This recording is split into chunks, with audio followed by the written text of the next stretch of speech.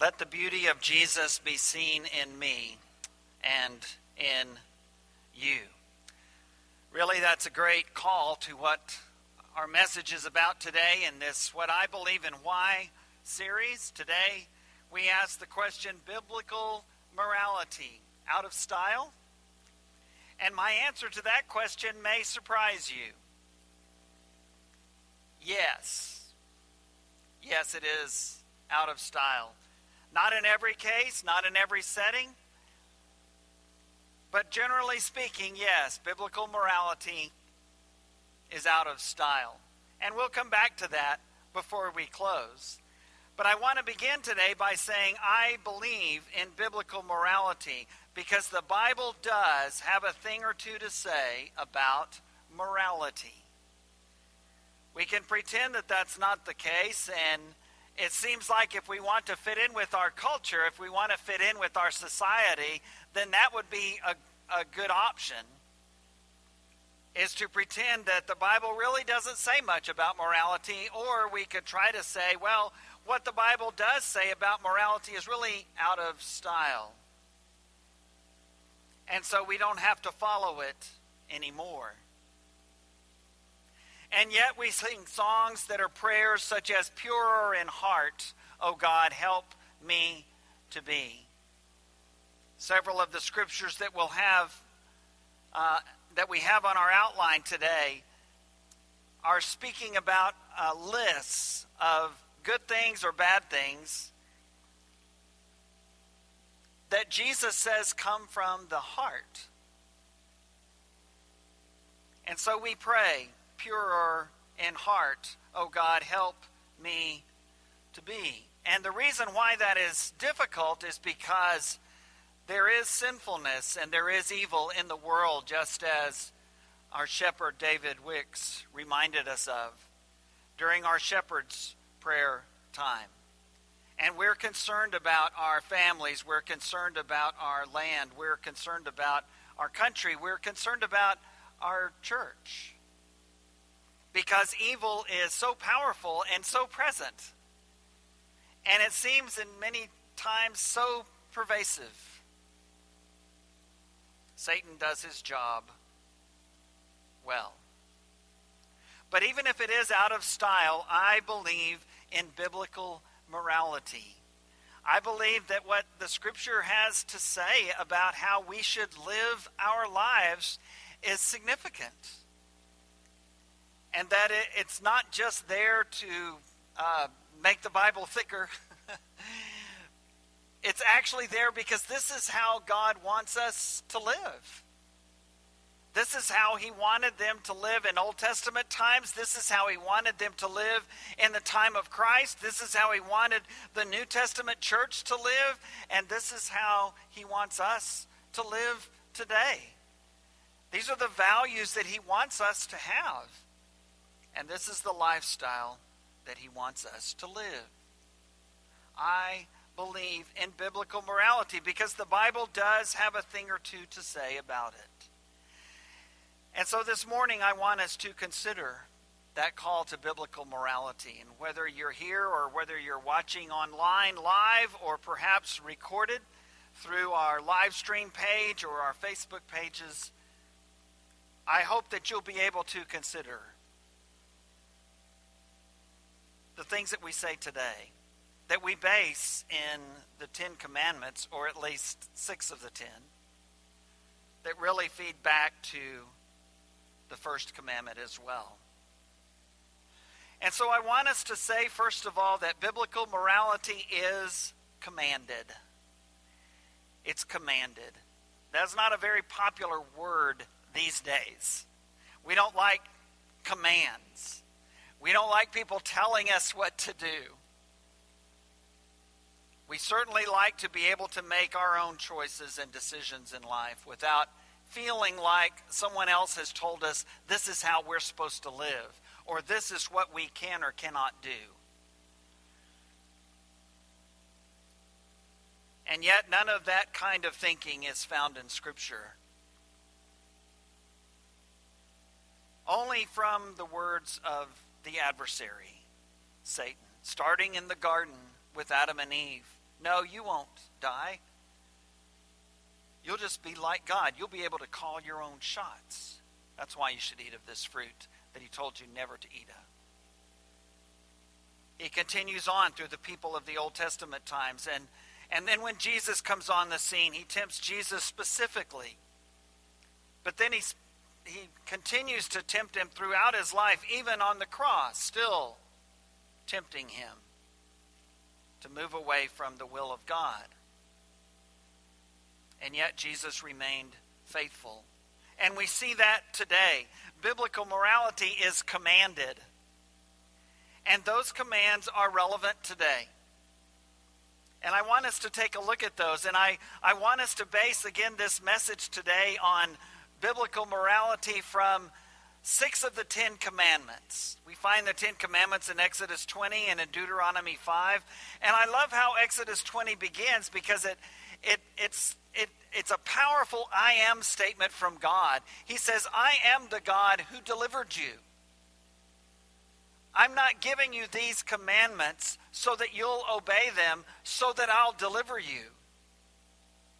They are based in the deliverance of God that has already taken place. Even in the Old Testament, even in the law of Moses, that's the case. And so God says, I'm the one who delivered you. And the very first of the commands is, you shall have no other gods before me. I will be your only God. And the rest of them feed off of that. But as I've said before, it's always interesting to me to consider that there are more of the 10 commandments that are geared for how we relate to one another than there are those with how we relate directly with God. Because the first 4 are really about being obedient to God and what that looks like in some specific ways.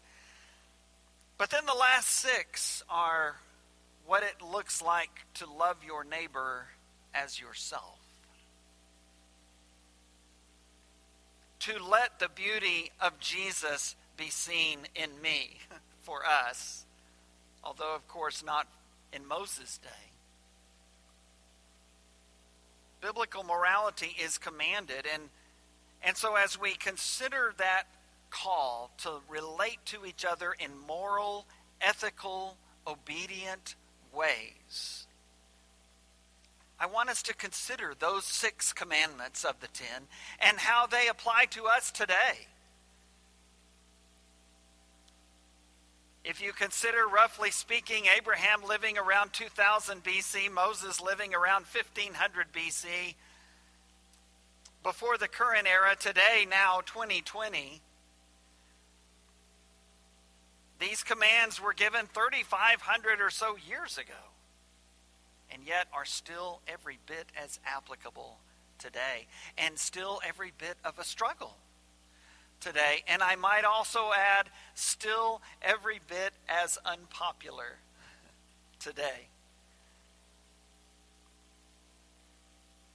One of the things I want us to consider and remember as we read through these and as we refer to a few scriptures is that these commands were just as difficult for the people of Moses' day, for the people of Jesus' day, as they are today. And the New Testament scriptures that we share today, those were just as difficult words for the first century church. As we read through these commands, we realize that biblical morality was no easier in the first century than it is today in the 21st century, although sometimes we feel like it is. We feel like it's easier for them than us. We feel like it's more difficult today because our world is harder than theirs. And yet we know when we think about that that's just not the case. That's just not the case. The early Christians would stand out in their culture if they lived like this, because that's not how their culture lived. And the same is true today. If we live the way we're talking about today, imperfectly, I know, and so we still look to the blood of Jesus to cleanse us from all our sins, as David Hammond shared in his communion thoughts today from 1 John 1, verse 7. We rely on that. Without it, we have no hope. That being said, we still are called to live this way. And so we do everything we can to be faithful to that. And we will stand out. It will not be popular in our culture, and people will notice, why do you live so differently?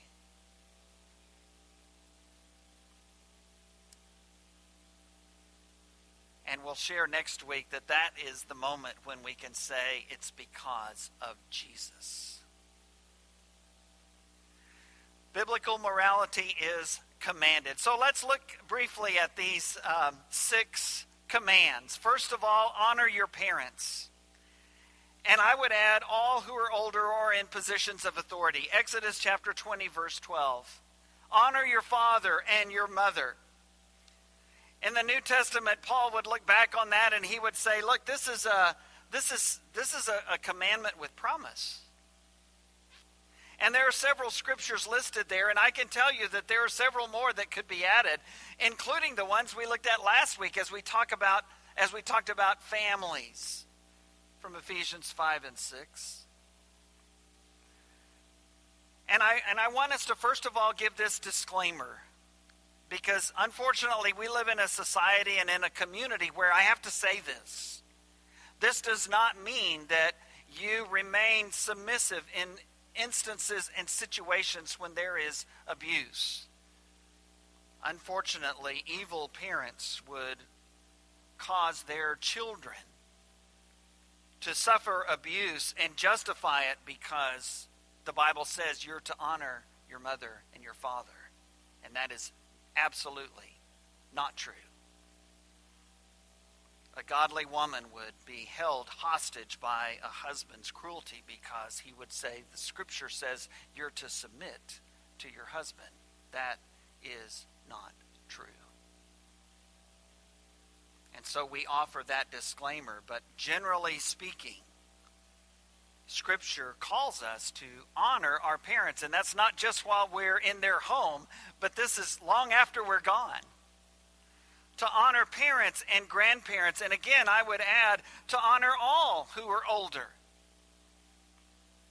To honor all who are in positions of authority and respect them. Later on, as we get close to the election the Sunday before, I'll share a little bit more about that.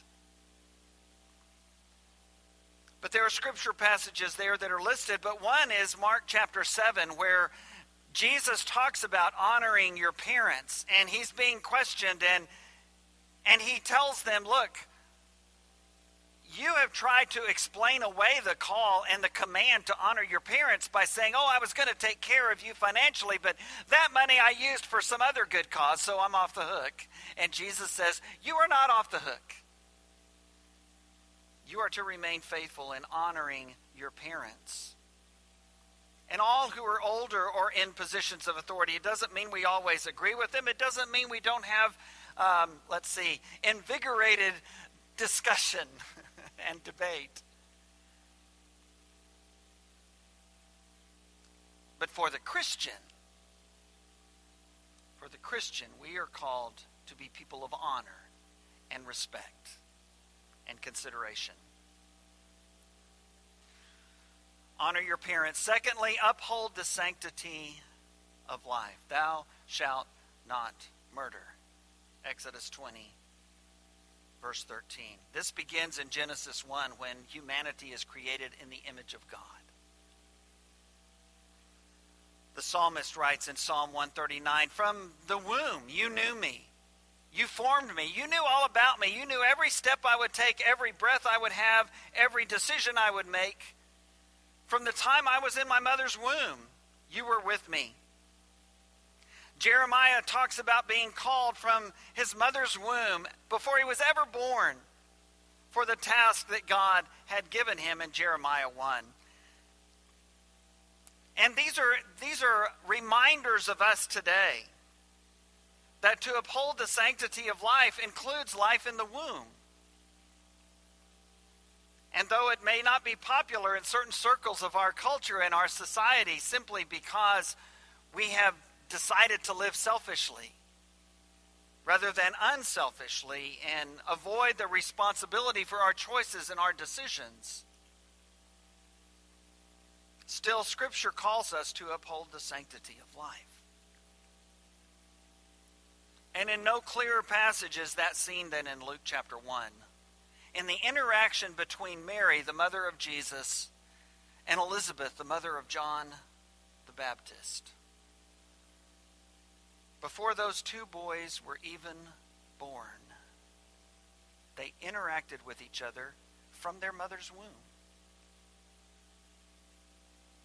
Elizabeth praising Mary and the child that was inside of her, saying that when the moment you spoke, the child within me leapt for joy upon hearing the sound of your voice.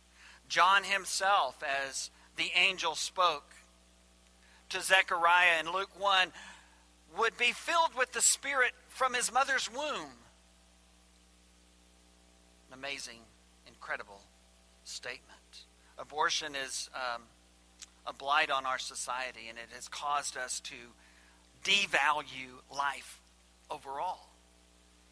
It is a sin that is certainly forgivable, as all sins are, if we would repent and turn to God.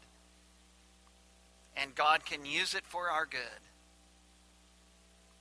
But we must never be shy about upholding the sanctity of life, whether it's life in the womb, whether it's a life of a disabled child or adult, whether it's life of an elderly person, whether it's life of someone that is just in our way. Thou shalt not murder. Jesus himself speaks about the sanctity of life and speaks against the sin of murder in Matthew 15 and in John 8 and other places in the New Testament we see that there. Uphold the sanctity of life. Number 3 is uphold the sanctity of sexuality and marriage.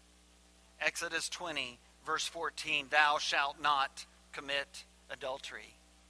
And one of the scripture passages that is there on your outline is Hebrews chapter 13, verse 4, that says, marriage is sacred, and we are to uphold the sanctity of marriage.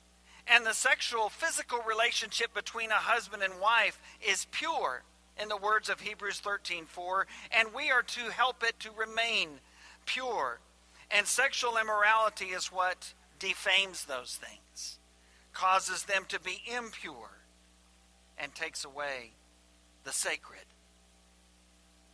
for the sake of the selfish.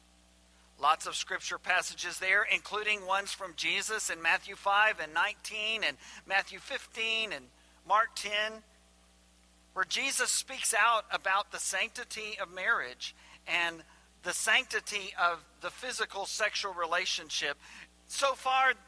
Going so far in Matthew 5 that he says it starts in the heart and it starts in the mind.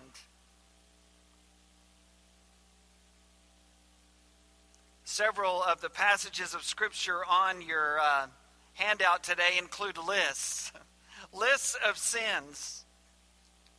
And we see that include this sin, the sin of sexual immorality. Mark 7, Romans 1 speaks so much about it. Romans 13 tying it to love your neighbor as yourself. 1 Corinthians 5 speaking against sexual immorality in the church. Chapter 6 telling us to flee sexual immorality, that our bodies are not our own. It is filled with the Spirit of God and is his temple. Galatians 5, it's defined as works of the flesh and the others that are there. We are to uphold the sanctity of sexuality and marriage, even in the midst of a culture that doesn't seem to get that at all. A culture that says marriage doesn't have to be between a man and a woman. It can be between two men or two women. And as I'll share a little bit later, a culture that will even say it can be more than two people. Yes, we are there. For Christians, however, we honor our parents. we uphold the sanctity of life, and we uphold the sanctity of sexuality and marriage. Number 4, respect the belongings of others. Thou shalt not steal. Exodus 20, verse 15. And Scripture talks a lot about that as well. Let the one who steals steal no longer, Paul writes. And it's included in those lists of sins in several places in Scripture.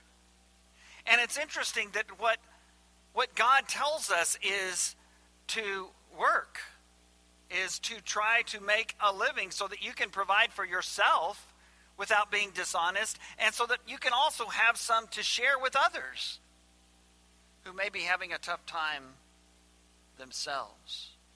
We are to respect the belongings of others and to live in such a way that we are able to share what we have with those who are in need.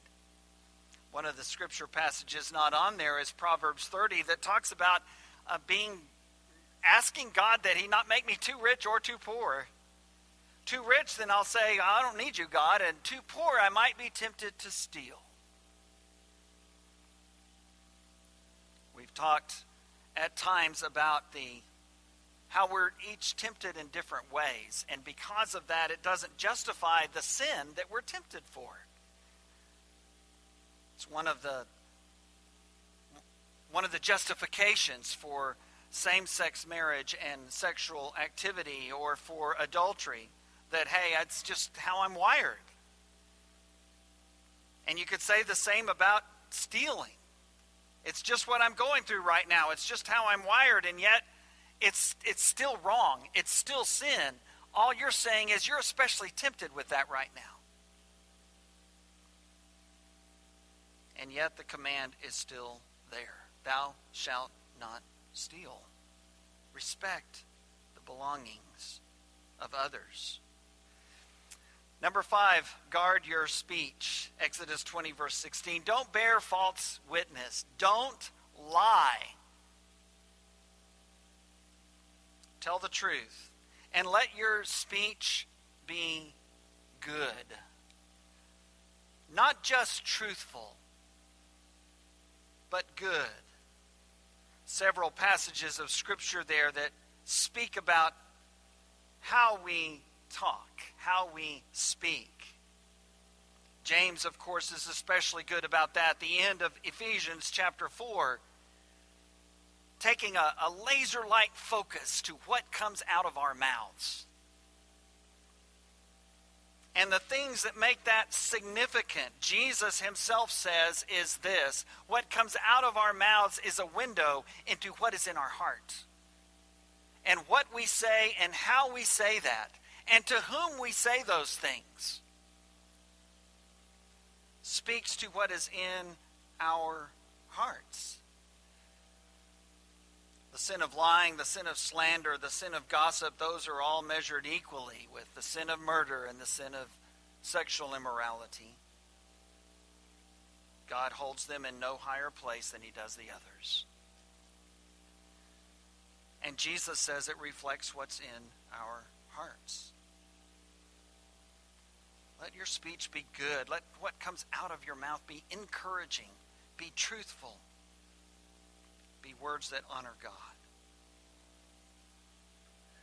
Number 6 is have the right priorities. Have the right priorities. Thou shalt not covet. Exodus 20, verse 17. What are the right priorities, Bill? Well, let me give you a 3 that have a lot of in each of them. But number 1 is God. Number 2 is people. Number 3 is everything else. Everything else. Because Jesus said we're to love God first of all, and the second great commandment, to love our neighbor as ourselves. And time and again throughout the Gospels, Jesus confronted the sin of materialism, the sin of covetousness. And it's one of those sins that we don't like to talk about because it's one of those sins that we especially struggle with. Even the poorest among us are wealthier than the vast majority of the world. right priorities. Jesus says to seek first the kingdom of God, and all of these things that you need, that you want, the ones you need will be given to you. And it may look different than what you think, because God will be the one who controls that. Matthew 6. Luke 12 are some stories about contentment versus materialism, including that man who had so much that it wouldn't fit in his barn, so he said, well, instead of helping others with some of it, I'll build bigger barns.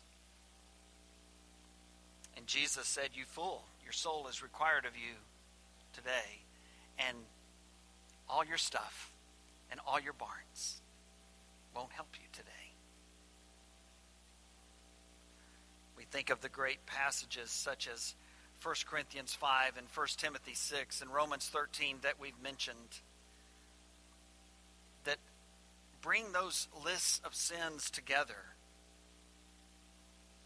And covetousness is condemned. Materialism is condemned. How do you keep from doing that? Well, there's a great passage of Scripture on your outline in 1 Timothy chapter 6, where Paul writes to Timothy and he tells him, look, command those who are rich in this present world not to put their hope and their faith in their wealth, but rather to put their hope and their faith in the provider of that wealth, God himself. How do I know if I'm doing that well or not, Bill? Well, how tightly do you hold on to those things? Paul tells Timothy, encourage them to be good givers, to give of their means, to provide for others, because that is a great way of acknowledging, I'm not all about my stuff. I'm willing to part with it according to God's will. Over these last several months, it's been a difficult, trying time for a lot of our families and our church and our nation. And we get that. And so there are some that have had to suspend their giving, and our shepherds are wonderful about saying, if that's the case, then do that. If you need the church to help, then call us and let us help. It's why we're here. It's what Scripture talks about from the earliest days of the church in Acts 2 and in Acts 4. People giving so that others in need can be provided for. But it's more than just providing for others. It's also a sign that says my heart is given over to God, not to stuff, not to things, not to money. And so if you've been in a position where you can give more, then great, do that. If you're in a situation where you need some help, great, let us know. Some say, Bill, I haven't been to church in months. That's okay. I hope you're giving online. We have all kinds of opportunities for that, as you know. And many of you are taking advantage of that. I haven't forgotten to bring a check in the last several months, and there's a reason for that. It comes out automatically now. We didn't do that before, but in the days of the coronavirus, we started doing that. And I encourage you to do that as well. Or to mail it in, or to click on the little link that says give on our website, westerwin.com. The work of the Lord continues in and from this place. And thankfully, we've had so many who have continued to give of their financial means, but also of themselves first. What a blessing you are.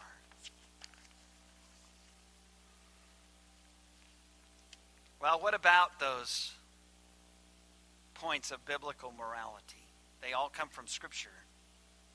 By its very definition, biblical morality is based on the Bible.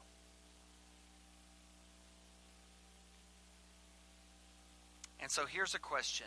If you reject the Bible teaching on morality, where do you turn? Where do you turn?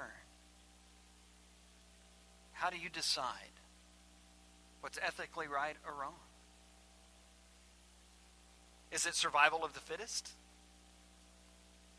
Is it whoever has the power calls the shots?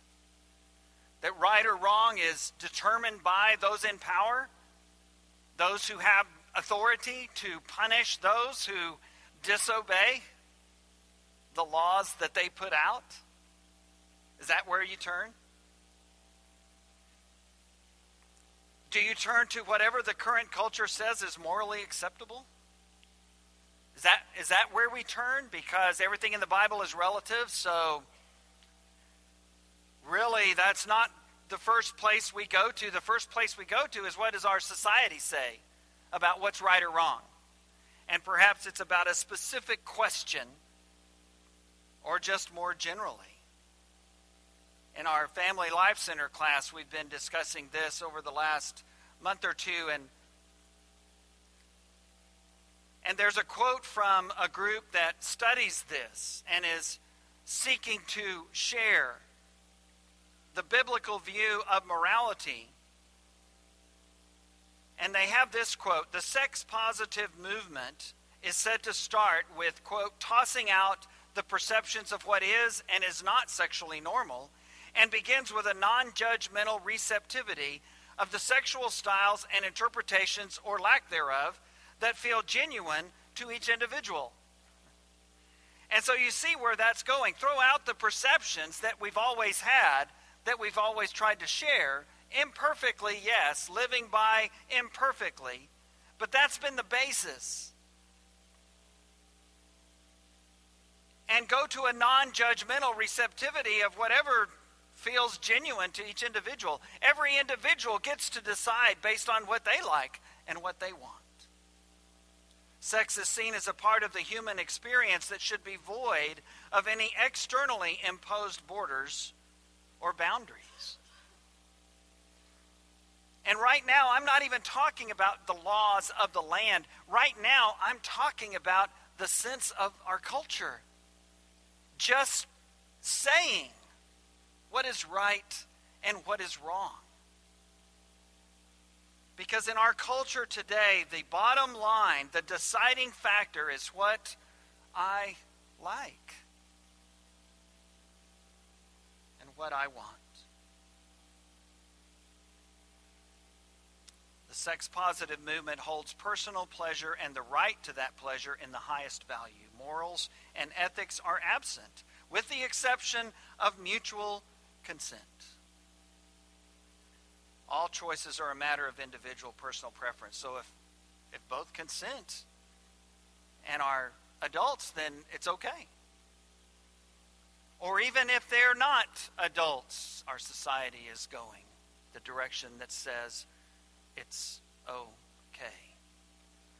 So much so that some would say that a child can decide if they're male or female.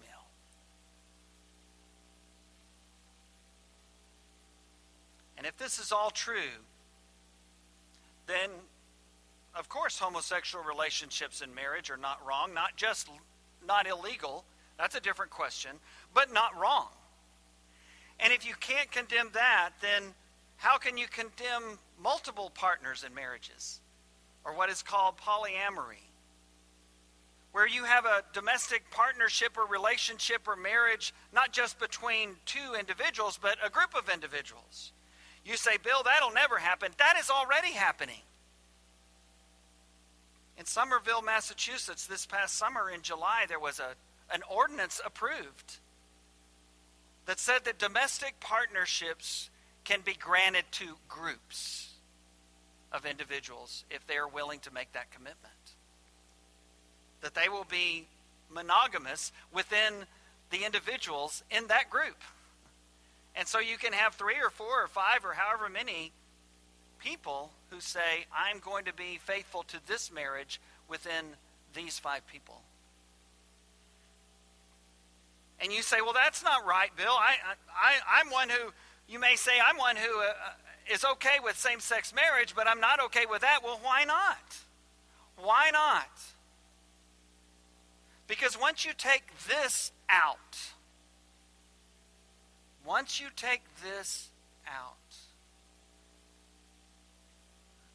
that's where you go. Because they're also consenting adults. they're also saying we are in this mutually. We are committed. We will be safe. We will not try to hurt each other. If you reject the biblical teaching on morality, where do you turn? Where do you go? To define your ethics. To say, here's what's right and here's what's wrong. Again, the legal questions are all, that's a whole different animal. I'm not talking about that. I'm talking just about the ethics of it all. What actually is the right and the wrong. Because I'm a firm believer that the law of the land is not going to be completely equal to the law of God. And I understand that. I appreciate when our laws and our leaders, as we have prayed today, are consistent with the teaching of Scripture. But I also know that the social and civil law is not going to be the one that is able to tell us and force us to live faithfully to God. That comes from within us. And it also is willing to make that commitment even in the face of laws of the land that run counter to that. Because that was the world of the New Testament. That was the first century. For them to live the way we've described today put them at odds with their culture. And because of that, they were beaten, they were imprisoned, they were made sport of, they were tortured, and they were put to death. But they held on to the values of God. Not because they were popular, but because they were right.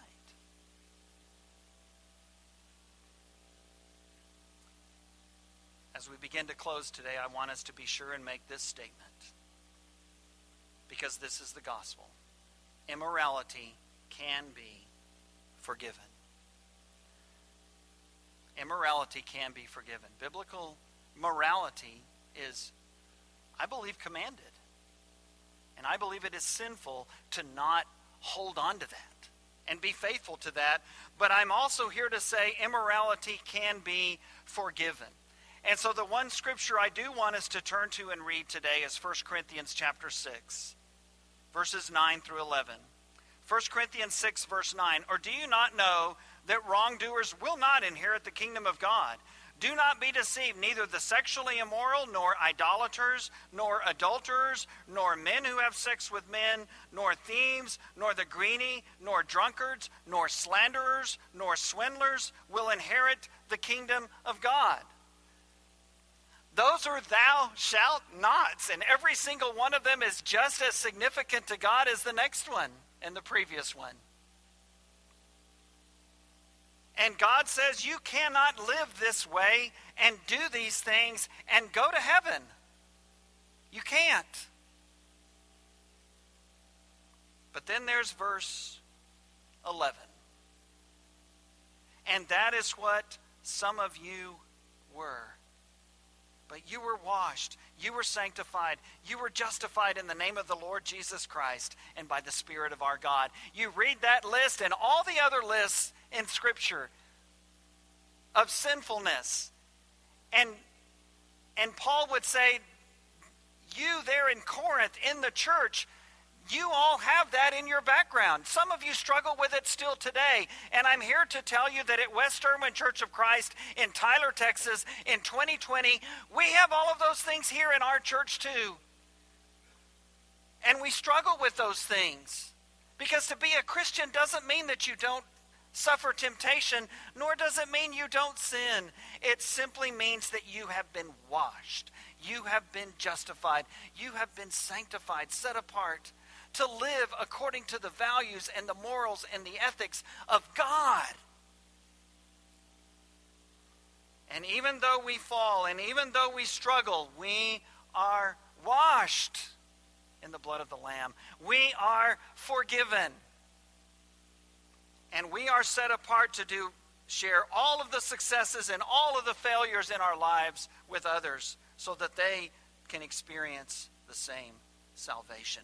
Bring Christ your broken life, so marred by sin. He will create anew whatever it is that you still struggle with.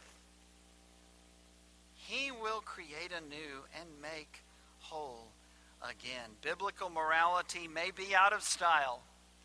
The answer to the question we started with, is biblical morality out of style? The answer is yes. Yes, it is. Biblical morality may be out of style, but it will never be out of date. It may not be popular. But whatever the time, whatever the country, whatever the society, it will always be right. It will always be God's will. I believe in biblical morality, and I believe in the death, burial, and resurrection of Jesus. Today, if you need that saving grace, come as we stand, sing our song together. Bring Christ your